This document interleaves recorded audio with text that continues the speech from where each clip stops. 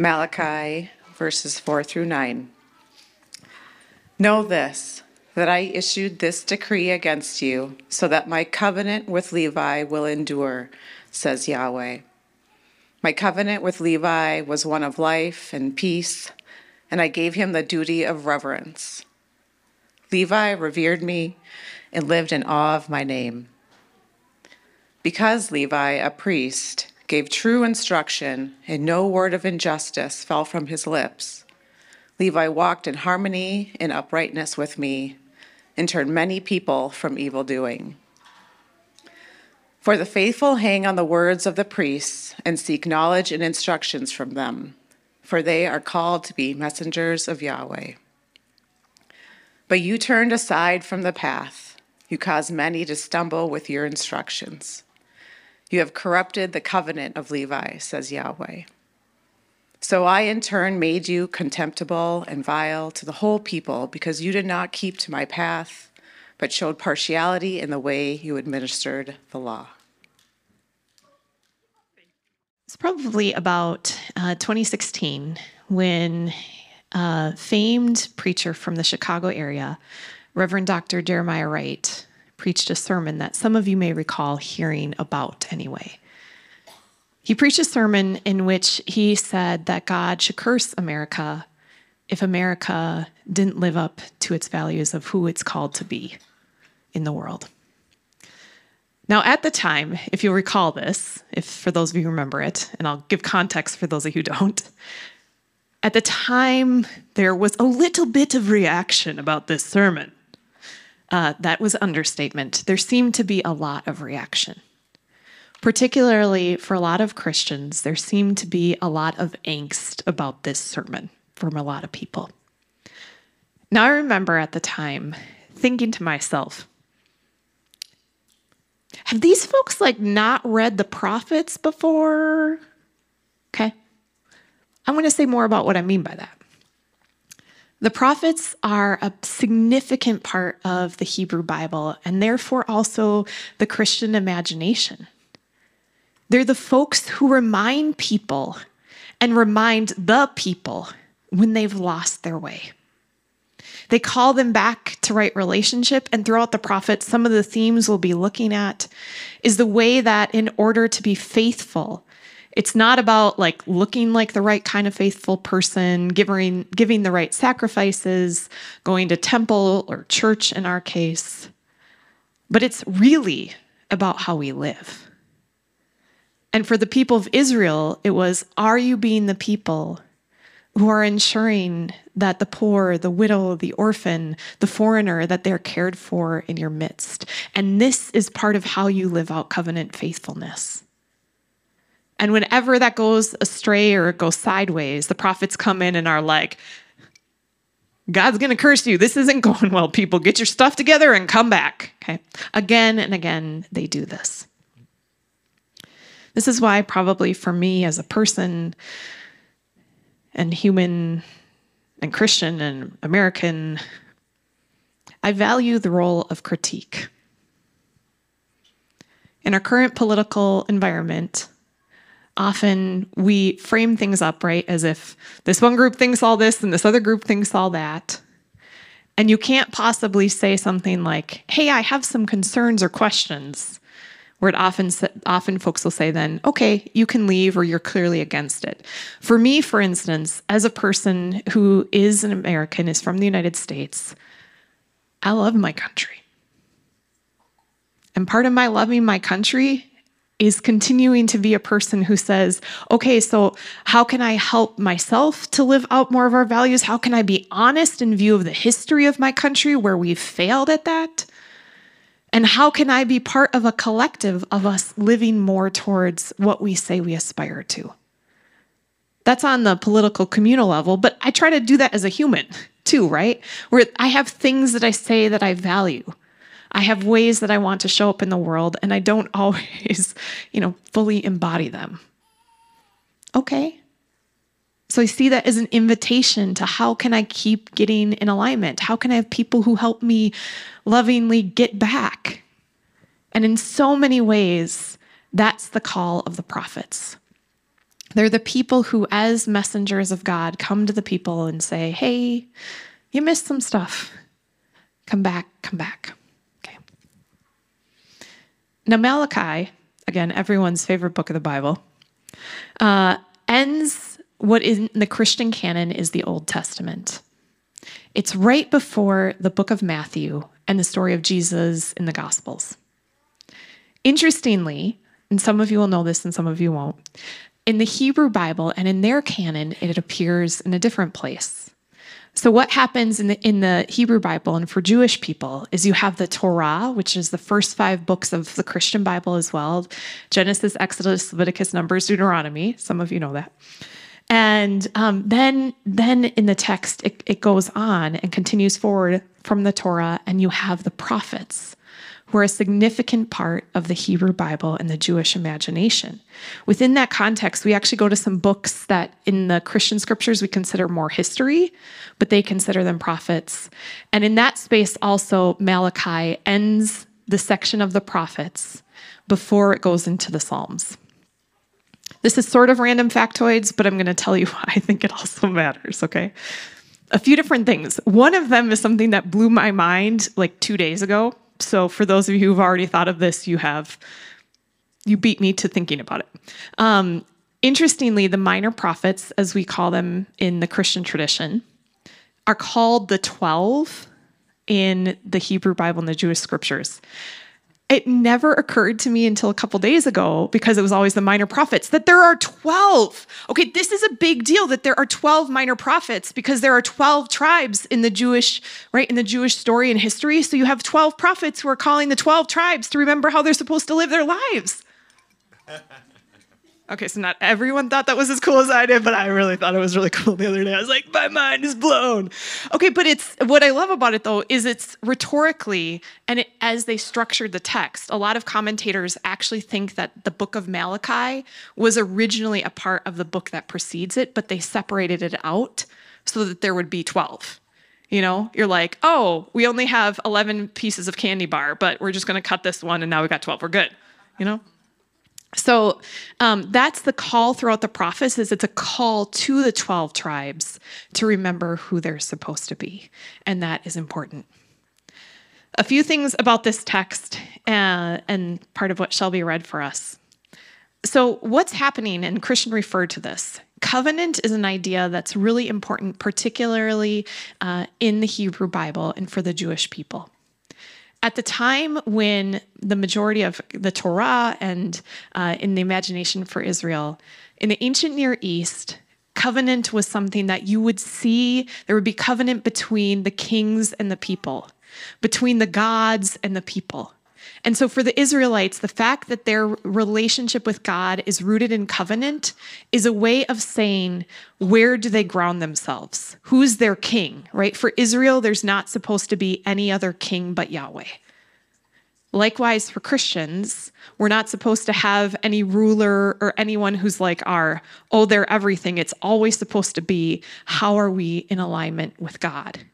And how, living from that place of alignment, do we then live out the things of God in relationship to one another? So Malachi takes on an interesting form. A couple of factoids for y'all as we connect this. One is that in the Hebrew Bible, names matter a lot.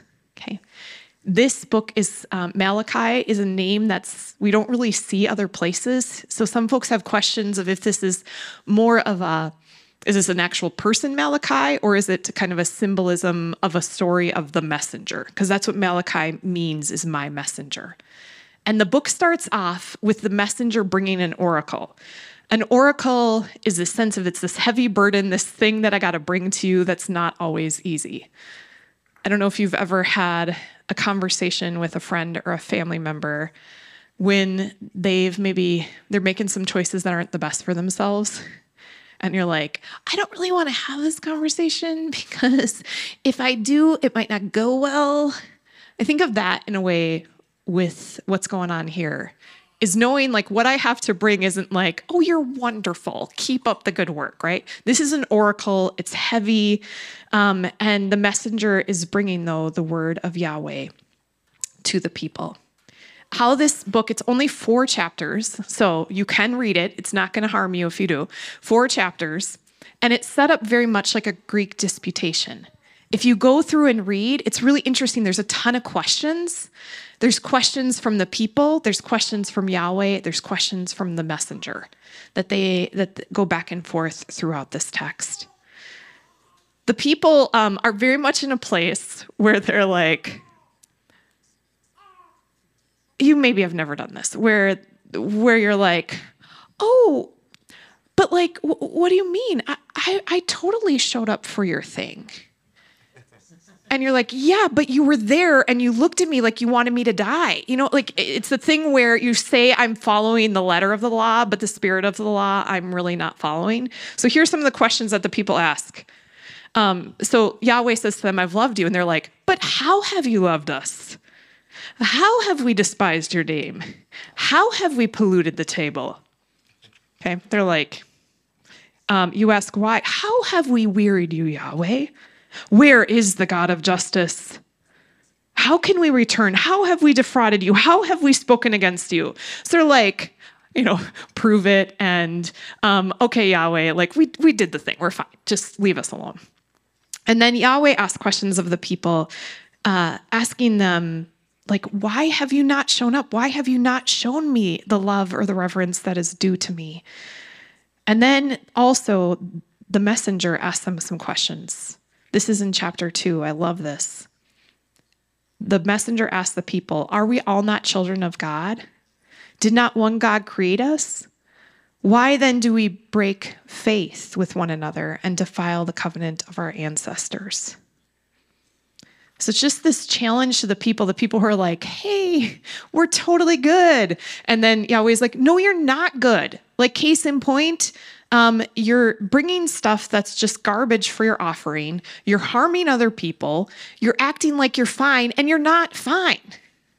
And so the messenger comes in this place and is calling to the people to remember who they're called to be, and to choose then to walk in the way of covenant faithfulness connected with God. So that's like the framing of what's going on. The part that Shelby read for us is the part where it's talking about Levi is the lineage of the priests, and the Levites were supposed to live in covenant faithfulness and represent that to the people. And we see that in the story that's, again, not what's going on. Shelby read in verse 3, my covenant was one of life and peace, being shalom, well-being.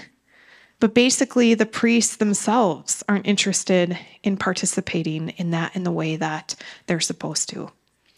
And so essentially, this entire book then goes through, and it's that call to the people, you've forgotten, remember what you're supposed to be and who you're supposed to be. Quit with all of your like, oh, but I'm good.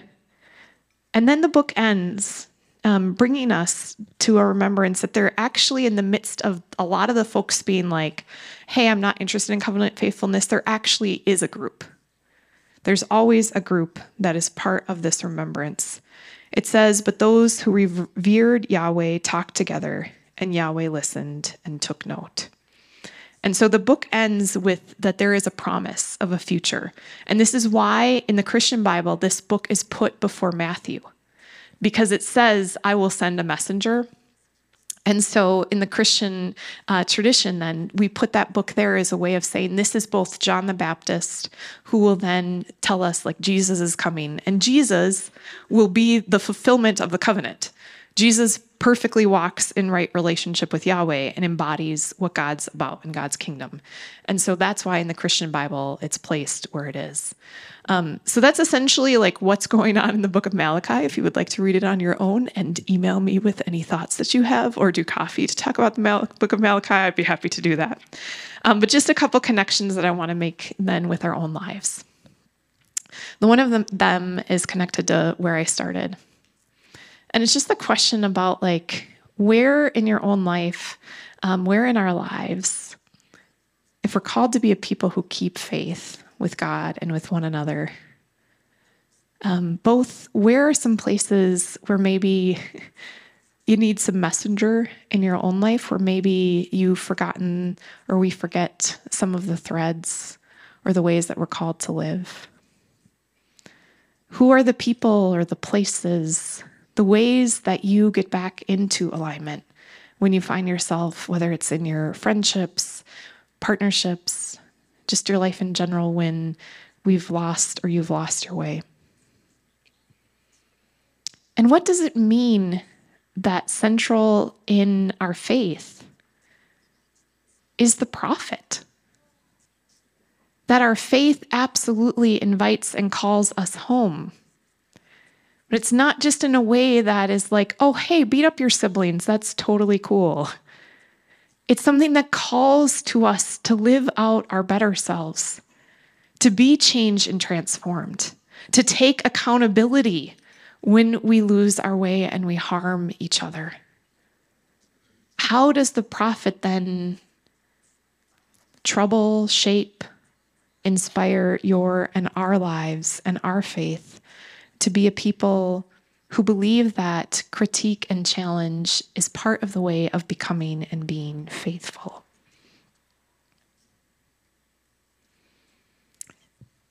When I was 24 years old, I was involved in a relationship that really was not good for me. And one of the greatest gifts of my life was that my friends said something to me. One of my best friends, Lindsay, said, "Sarah, I love you." We had been dating technically for 2 weeks, and we're talking about getting married. And she said, "I love you. What are you doing?" I remember my brother came over, and my brother's always been a truth person. And I just remember him like looking like this, like, what is going on with this, right? And then another one of my dear friends pulled me aside, right? And their willingness to show up and do that in my life opened me up in a way that I needed. And so I think in this spirit of keeping faith, how do we, with love, with seeing being for each other and for who God has called us to be, continue to be a people who invite each other to keep faith and to change?